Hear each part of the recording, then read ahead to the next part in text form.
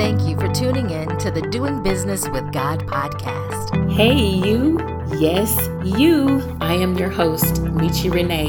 It is Michi's passion to help you live your best life and do business God's way. Michi will be talking about entrepreneurship, manifestation, monetization, mindset, beliefs, starting and growing a business, nonprofit, or ministry, all while serving God. So welcome to My Daddy's Business. It's time for the show. It's the Doing Business with God podcast with your host, Michi Renee.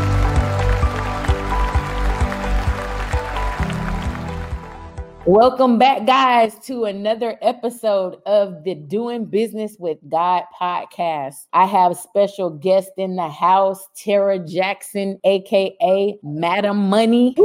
She is the author of the best-selling book, Financial Fornication, and newly released 4 financial languages, The Secret to Communicating About Money. Tara is a personal finance expert and an animated international speaker. She is the host of the popular podcast, Financial Fornication with Madam Money and Friends, where she shares fun financial tips for more fun and healthier relationships with money and credit. She is also the founder of Dualpreneur, an organization that provides support services and events for entrepreneurs who have full-time or part-time jobs. Tara's extensive professional background in the financial services industry includes vice president of several financial institutions across the country, as well as interim president and CEO of an Atlanta, Georgia-based credit union. Her experience, knowledge, and witty sense of humor makes her a valued resource and favorite financial commentator for national and international media outlets such as Experian, Radio 1, Fox News, Cheddar TV, and Al Jazeera News. Tara is a regular financial contributor for national magazines such as Black Enterprise and Upscale magazines, and also has appeared in numerous syndicated radio shows like the Ricky Smiley Morning Show and national events like the Essence Music Festival. Tara's passion is to help her audience experience more pleasurable and enjoyable relationships with their finances through fun, interactive presentations, webinars, and keynote. Welcome to the podcast, Madam Money. Woo, woo. How are you? I am doing well. How are you? I am doing good considering, COVID doing pretty good out here. Yeah, these internet streets got us all tangled up. Yeah. These streets ain't loyal, so, Let's jump right into it. Come on with it. Tell us about Tara Jackson, aka Madam Money. Oh man, I'm just that chick. I'm that chick that calls her that chick. Just kidding. I am a former CEO of a financial institution that's just extremely down to earth. And at some point in my life, I repented, turned from my wicked ways, and left the financial services industry as a banker and became a consumer advocate. And when I wrote the books, Financial Fornication, all of my clients were celebrities and reality TV stars. And I was watching them as they talked about who they were in relationships with, who they wanted to be in relationships with. But nobody wanted to talk about their crappy credit or the fact that they didn't really have any money. So because they used to come to the credit union to borrow money, to buy stuff, to bling on TV, to make it look like they had money. And so when I saw this, I had to do a self-evaluation of myself. And I realized I had a really dysfunctional relationship with money and credit. I could run a financial institution and make it grow, but I was still living paycheck. I was still having money issues. So I figured if sex can sell a cheeseburger, it can sell financial literacy. And right. So I just started talking about how I was financially promiscuous with my credit cards, multiple, don't judge me. And I had all these financial one-night stands with my credit cards and ended up with financial STDs. And them babies hurt. So I figured if I was dealing with this type of drama in my financial life, other people may have. But the unique thing is that I had cures for it. So I share the cures and I share the solutions to a lot of financially abusive relationships. I teach you how to date your financial institution and how to play the credit game. So that's the consumer advocate in me, is the tongue in cheek to get people to giggle a little bit. Because when you giggle, you're a little bit more open. You relate relate to it because it deals with relationships. And now we can have those crucial conversations about cash. And recently I authored another book called The Four Financial Languages to help people to learn how to communicate in the different financial languages so they would stop arguing about money. So if you are dating or married to a saver and you're a spender, you probably argue about money because you speak two different languages. So I teach people about the four dominant financial languages and how to communicate so you don't have to argue about them. I am a dualpreneur. I do consultation with a credit union. So I work for a financial institution, but I also have side businesses. And so that's why I created the organization Dualpreneur to help people that were working that wanted to start a business, how to start the business the right way so they will not fail miserably like I did the first time. So, I have multiple enterprises as far as businesses are concerned that are now successful. And that's because I applied certain strategies that I'll be sharing in a book coming out in 2021. So that is a lot about me. Oh, I'm a single mom. My son is 24. He had to correct me. I was saying I was 47 all year, and he reminded me that I'm only 46. So I guess I'll be 46 next year. And, my favorite hangout is the bar. Don't judge me. And I have an awesome, humorous relationship with God. He has an awesome sense of humor. Yes, he does. I have an awesome relationship with him. You know how you have a plan and you think this is how it's going to go and you just like running with it. And all of a sudden he's like, yeah, psych. Right. I didn't tell you to do that. It's my mom's favorite. That's my mom's favorite word, that she always doing stuff. And God be like, I ain't tell you to do that. That's not the way we going to do this. So, Right.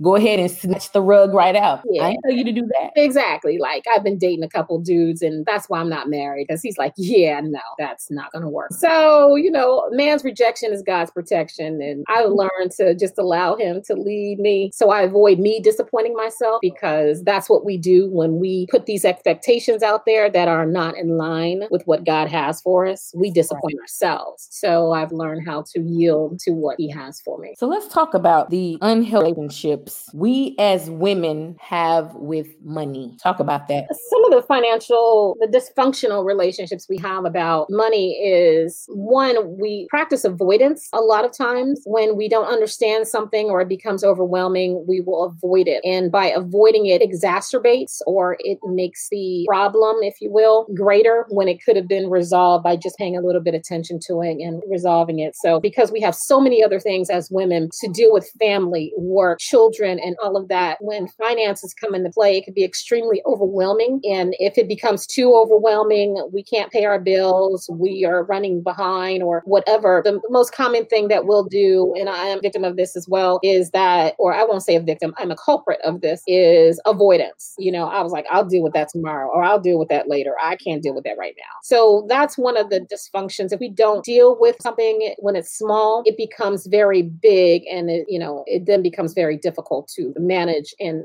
expensive to fix in the long run. The other thing is that we don't give ourselves enough time to really focus on ourselves. Sometimes we're so busy focusing on everyone else that we put our own oxygen mask on first. And that's financially too, right? So we're so busy giving family money, giving children money, spending on this, doing all this, that we forget that we have to save, invest, and give to ourselves first, after God, but we have to do that for ourselves first so that we can continue to support our families. If we give everything to everyone else, when it comes time that when we need something, we don't have anything. And those people that we give to may or may not be able to give back, but that's not why we give. So it's very important that we learn how to put our own financial oxygen mask on first. Absolutely. I can absolutely relate to that. I am a mother as well. I have 3 kids, 26, and the twins are 18. And so it just always seems like, not so much now, but especially when they were all younger, everybody needs something all the time. Right. And, my favorite saying is, okay, today's the day I got to pull a rabbit, so it's like finding money that you don't have. So what are the 4 4 languages of spenders. I think that's what you called it. Well, it's the 4 financial languages. So the 4 financial languages are saving, spending, investing, and giving, right? So everyone has a dominant financial language. Now, we could be fiscally bilingual. More than likely we speak, spending and giving, or, spending and investing, you know what I mean? Because I find a lot of people say, well, I speak all of them. Well, you may be fiscally bilingual, but your dominant financial language is usually what's going to rule when times get tough or when times get really, really good, right? So once you identify what your dominant financial language is, that's going to kind of control how you communicate about money and how you need to be communicated to about money. So for example, I'm a spender. That's my dominant financial language. I've learned how to speak savings and investing and giving so that I can speak it when it serves me best. But my innate dominant, what do I want to do when I get excited or I get some money? I want to go out to the bar. I want to go spend some money. Don't judge me. You know what I mean? Because we're chasing a transaction. The transaction is what increases our serotonin levels, So whether it's $1 or $1 million, we're always going to chase the transaction. And that's proven by you have some spenders that will do retail therapy because they're depressed or whatever, and they'll go out and shop and they'll feel better. But there's a lot of people, and I tell people all the time, it doesn't matter what your vice is. If you're a spender, you're a spender. People just have different vices. So for example, this one lady, she says, well, I'm not a spender. I just love shoes. And I'm like, look, you go into your closet and you have shoes that you've never worn. You may love the shoes, but you've never gone in and admired them and pulled them out to look at it. You just bought it and then put them in your closet. So you love the transaction. So if you have things in your closet that still have the tags on it that you've never wore, the clothing was the vice. It was the transaction that made you feel good, right? So it's the same thing with savers, right? Savers, they need safety, security, and control. And when their savings account gets below a certain threshold, they're going to freak the hell out. If there is money taken out of their account that they are not aware of or nobody asked them, they will shut it down. They will transfer the money. They will hide the money. And then if anybody asks them for money, they're going to be broke for the rest of their life. You got $5? No, girl, I ain't got no money. And they sitting on $2 million, That's what they're going to do. Now, the investors, they chase the return on investment. They love putting money somewhere and then it grows. Now, they're risk takers, so they understand that if they put money somewhere or invest it, they could lose it all. But their whole thought process, I'll just invest more and then I'll win. And so savers and investors are 2 totally different people, right? So that's why my sister and my brother-in-law argue about money, because she's a saver and he's an investor. He won't invest money in this, and she's afraid that he's going to lose all their money. So she starts hoarding the cash and hiding the cash. And becoming the wealth warden. And he's like, Tara, I'm not trying to, invest it all, but we need to invest so it can grow. So, if you're an investor, you invest in businesses or you invest in the stock market, real estate or whatever, you're chasing the return on investment. You love the thrill and the excitement of the investing. And then the last one is giving. So my givers are so eclectic and beautiful that they innately speak at least 2 financial languages, right? Because a giver, their whole thought process is, how can I help? They're philanthropists at heart. That's me. Right. So, but a giver that can give money is probably also a saver. That's why they have the money to give. If the giver gives gifts and buys stuff all the time, they don't buy anything for themselves. They just buy stuff to give stuff away. They're probably a spender as well. And if a giver loves to invest in businesses or love to invest in people or whatever, they're probably also an investor. That's like your angel investors. So those are the 4 dominant financial languages. The only thing I have to say about the givers is don't forget to give to yourself. Put on that financial mask on first. It's okay to give to the world, but you got to make sure you give to yourself first. So there's that. I can say that I was probably guilty of not giving to myself first and giving to everybody, because my primary love language is gifts. So therefore, I'm, giving to all kinds of organizations or whatever, but I'm also buying things and gifts for people because that's my primary love language. So that's how I show people that I love them is, I buy stuff. Beautiful thing. And that's the only thing about givers. I will celebrate your heart. And that's what I tell people all the time. Never tell a giver to not give. You're telling them not to be themselves. That's just rude. So you celebrate their heart to give. We just have to remind you that you have to give to yourself so that you can give to other people. Because at some point, if you give everything away, way, you won't be able to live your heart. And that's what's going to hurt you the most, is that, oh my God, I don't have anything to give. So you never want to be in that position to do that. So you always have to keep yourself replenished. And just like with the love languages, because your language is gifts, doesn't mean everybody's language is gifts. So I know. they express their love for you the same way. So it's the same thing with the finances. Just because you're a giver or you're a saver or you're an investor or a spender doesn't mean your partner is going to deal with money, think about money, or speak about money the same way as you. So in relationships, we have to not only respect each other's love languages, but we have to respect each other's financial languages so we can communicate better and help each other reach our collective goal. We hope that you are enjoying this episode. If you would like to be a guest, check the show notes for all the details. Let's get back to the Doing Business with God podcast with Michi Renee.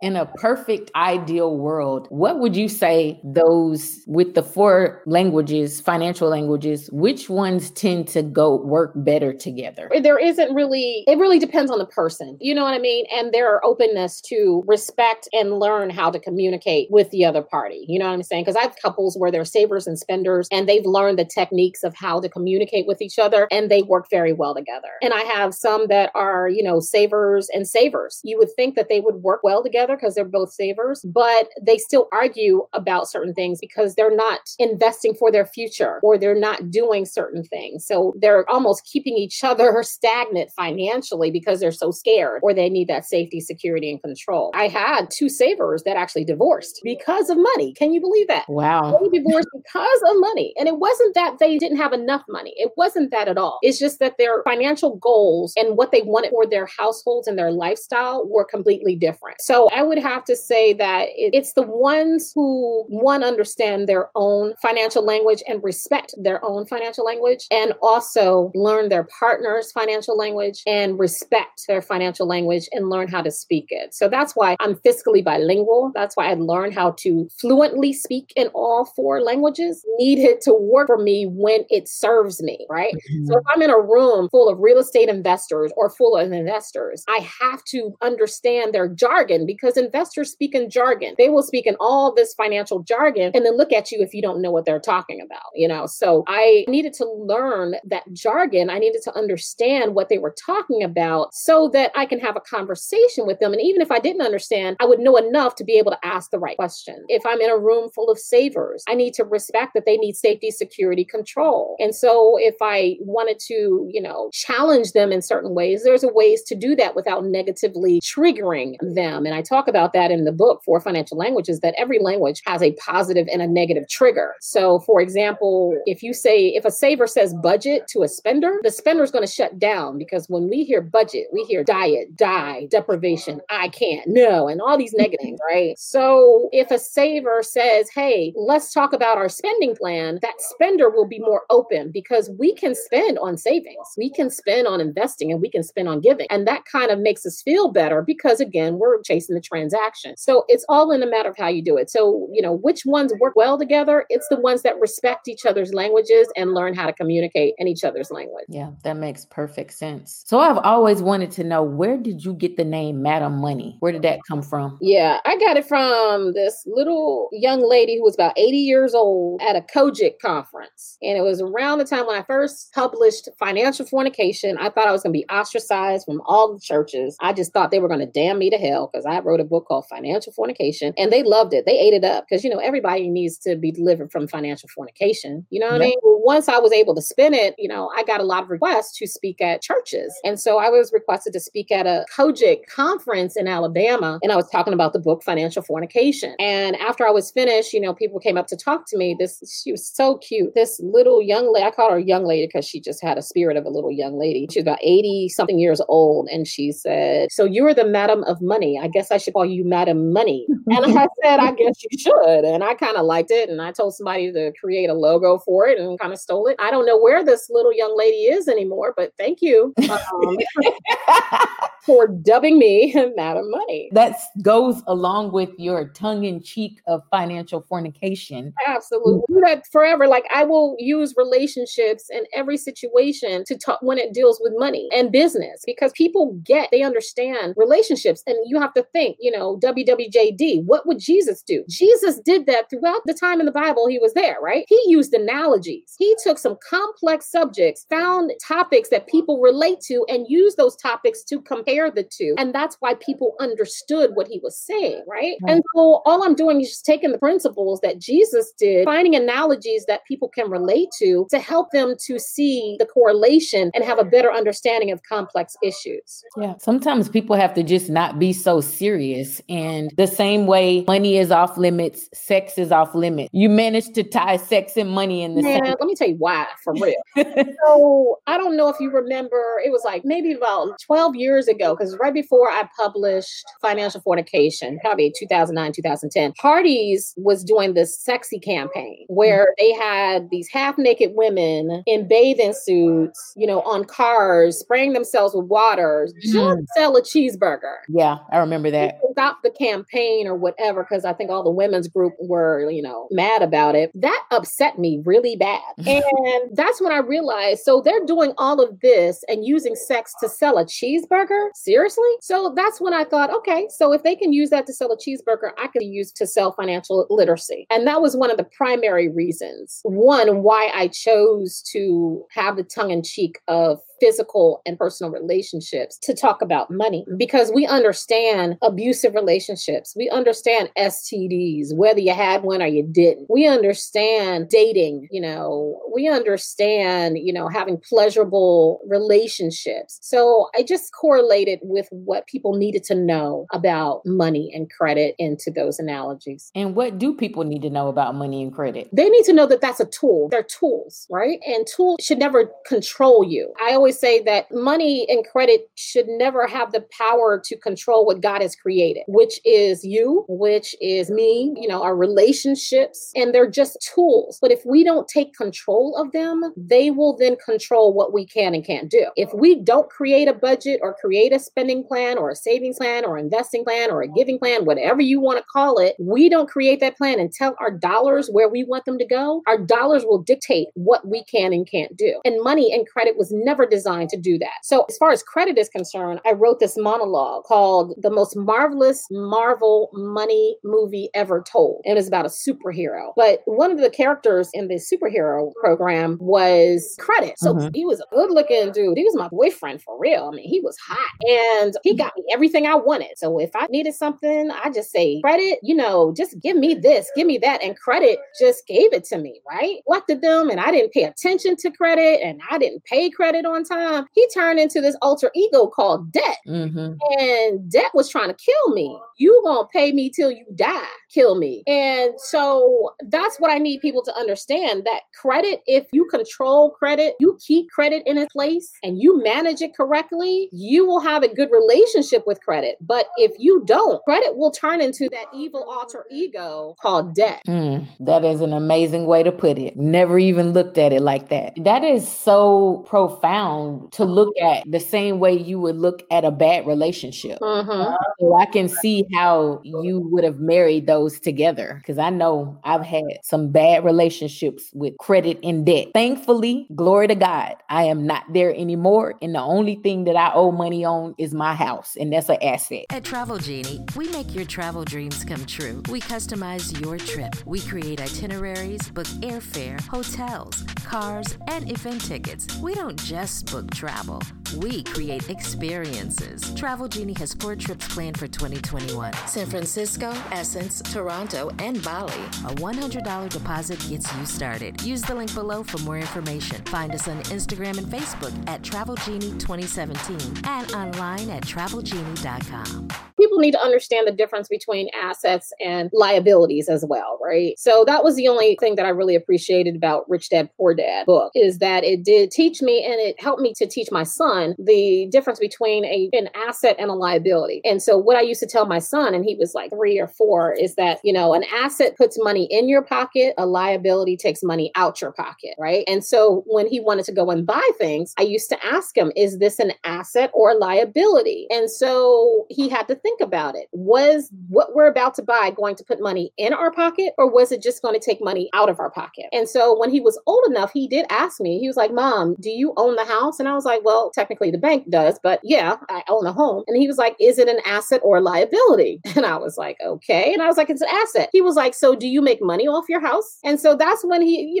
gave to memory. So it is not an asset right now, but it will be an asset when I sell it, or when there is equity in it and I, or I rent it out for investment property or whatever. So it is a liability that will turn into hopefully an asset. And so when people start looking at things that they purchase, is it an asset? Will it put money in your pocket, or is it a liability? It's going to take money out of your pocket. And if it's a liability, will it at some point become an asset? And if it's not, now we can make decisions on, do we really need these liabilities? Right. Amazing. So amazing. And so simple. You know what I mean? Yeah. It's not meant to be complicated. And that's what I do sessions with financial services professionals, whether they're banking, insurance advisors, investment advisors. And I do trainings with them about the 4 financial languages for financial services, because most of the time, those financial services representatives are speaking saving or they're speaking investing, right? So they're speaking a lot of jargon, and more than likely, they're going to be communicating to spenders or givers, right? Majority of the people out there are probably going to be spenders. And so that's why a lot of financial services representatives or financial professionals are not very successful with selling their products and services, or they find it to be very challenging to convince someone to get a life insurance policy or to start investing or whatever. And it's because they're not speaking in the right language, right? So if I'm a spender, I need you as an insurance provider or an investment provider to teach me how to spend money on these tools that will eventually give me more money to spend later.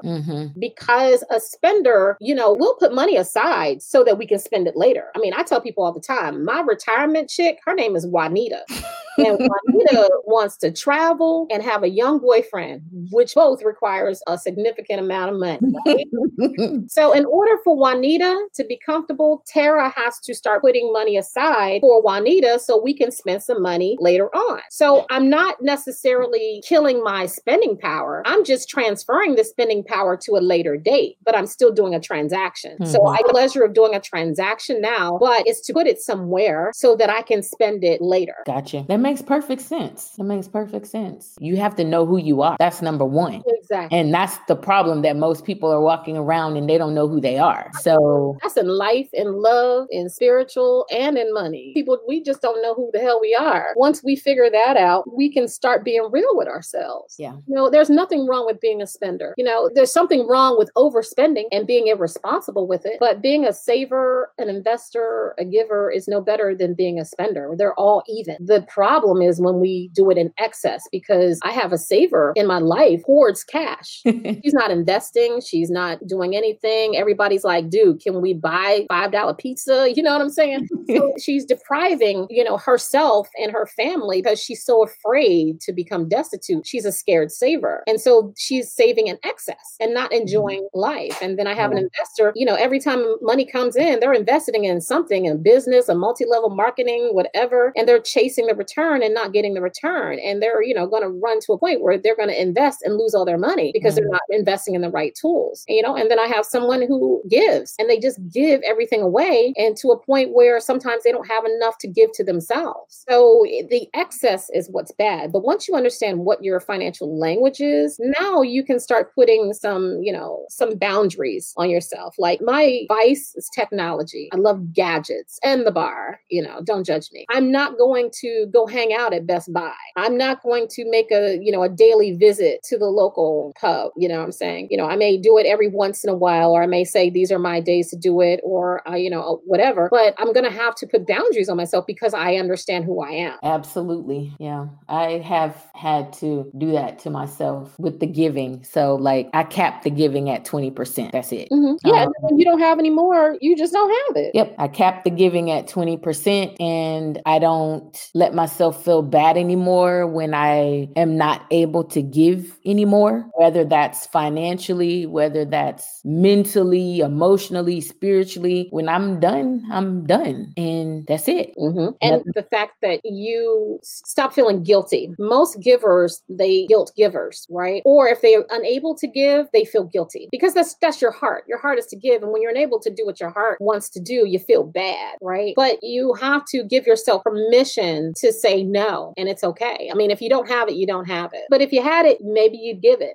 And I tell people, even if you have it, if you've created a boundary and you've reached your boundary level, you technically don't have it, right? So as a spender, what I've had to do is I have a spending account, and then I put all my money someplace else where I don't have easy access to it, right? Mm-hmm. And I tell people all the time, most people think they have a savings account. No, you don't have a savings account. You have a side piece account. The side is that savings account that's attached to your main checking account. And every time your checking account can't give you what you want, you tap that asset of savings account. And so you deplete it all the time. And so side piece accounts are never designed to give you what you need. It's just, they're just not built that way. So you have to create a reverence account, a mama account, right? And mama has her own house. She's far away. Mama doesn't give you everything you want, but she can give you what you need. But when you create that reverence account, it separates the spending, the nonsense, or the noise, the financial noise. So you set it and forget it. So I have money that just goes into my mama account, the reverence account at a credit union. I don't have a debit card for it. If I need it, it may take 24 hours for it to be transferred or whatever. But I did that on purpose because as a spender, I will create an emergency to take the money out of my savings account. I promise you, going to the bar just to get some wings is a national emergency.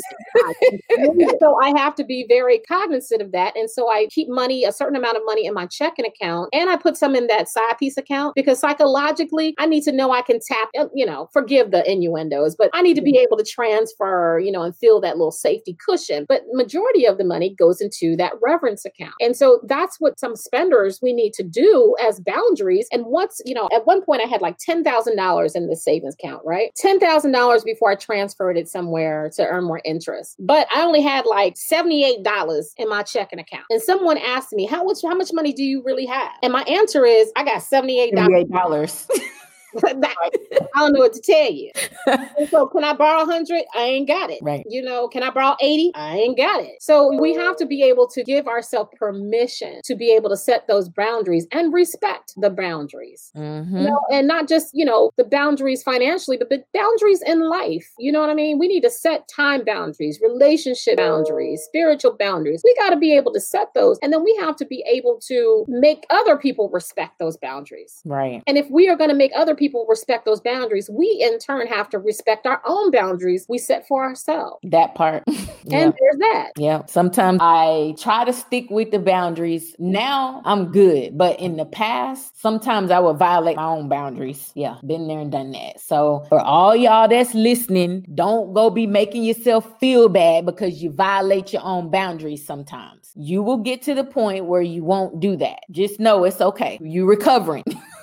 You are recovering. And, we're going to mess up, and we got to give ourselves permission to, when we make mistakes, it's one of those things, you trip and fall, you can pout for a minute, but get back up, move along, try again. Relationships with money is like relationship with people. It's going to be great. You can have a great relationship and you can make some mistakes. You can't kill yourself over it. You just have to acknowledge it, repent, turn from your wicked ways and work on not doing it again. Join the movement and sign up for the 365 Days of Hearing God's Word Challenge. Check the show notes for all the details. Right now, it's time to get back to the episode. It's the Doing Business with God podcast with Michi Renee. So when you are not speaking and teaching on financial literacy and all the wonderful things that you do, what do you do for fun? Because we're all about fun around here at the Unicorn Tribe.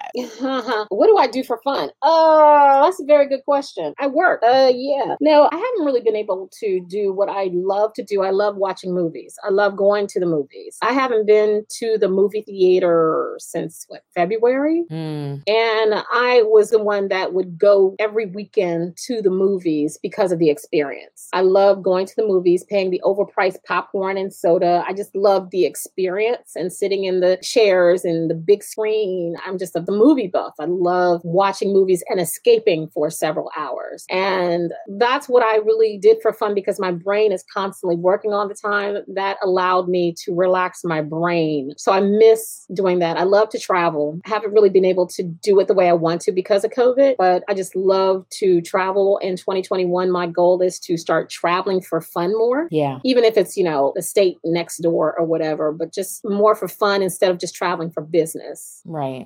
So if you were going to be traveling somewhere for fun, where would you be going if there was no COVID right now? Wow. Probably Florida. Anywhere where it's a huge body of water. My ultimate goal to travel is to go to Dubai. So yeah, that's my ultimate goal of I want to go in Dubai and Qatar, especially Qatar, because I've worked with Al Jazeera, the international CNN, or CNN is the American version of Al Jazeera. And Qatar calls me frequently to be the financial commentator on Al Jazeera News. So I get money from Qatar. So I've always wanted to just go to Qatar and see Al Jazeera. But yeah, going to Dubai would be great. I want to go to Paris just to say I've been there to see it. But any place where it's a huge body of water, because I'm an Aquarius and the ocean gives me energy, that's where I really want to be. Like my plan is during this winter time, because I love going off season, is to find a beach and to be near the ocean when nobody's there. Absolutely. So in closing, what does Tara Jackson stand for? What's your mantra? My mantra? Well, I was going to say, I just don't give up, but it's not. That's a mantra I use quite frequently, but my ultimate, I don't know, that's a good question. I'm going to have to create a mantra for myself. But my goal is to help someone be better. And that's as better as they want to be, to provide them with the tools. That's why I do Madam Money, is to give you the information that you need to do better, to be better as you want to be, right? And that's why I created Dualpreneur. We want more. We want better. So I want to provide people with tools, and I'm a teacher or an educator by heart and by profession and by degree, but I love learning the information, implementing it, and then I love teaching people how to do what I've done and teaching people my mistakes so they can avoid it. So that is, ultimately who I am, is that if I learn it, I really want to teach it to help other people be the better they want to be. So if people want to get in touch with you, how do they reach Madam Money?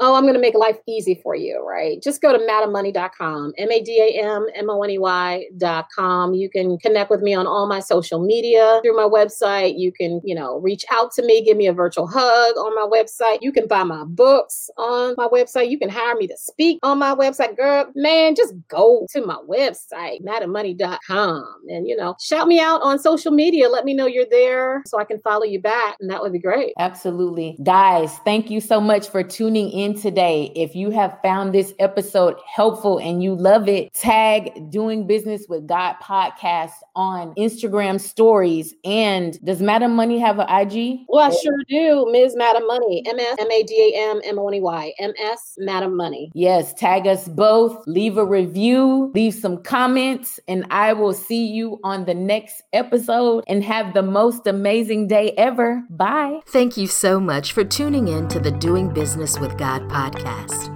If you love this podcast, please share it with your family and friends. Leave us a review and help us grow. We also want to hear about your biggest takeaways. Take a picture of this episode and tag us on Instagram stories under Doing Business with God. And we'll see you next episode. I am your host, Michi Renee. Get clear, got strategy, secure the bag. Have the most amazing day ever. You've been listening to the Doing Business with God podcast.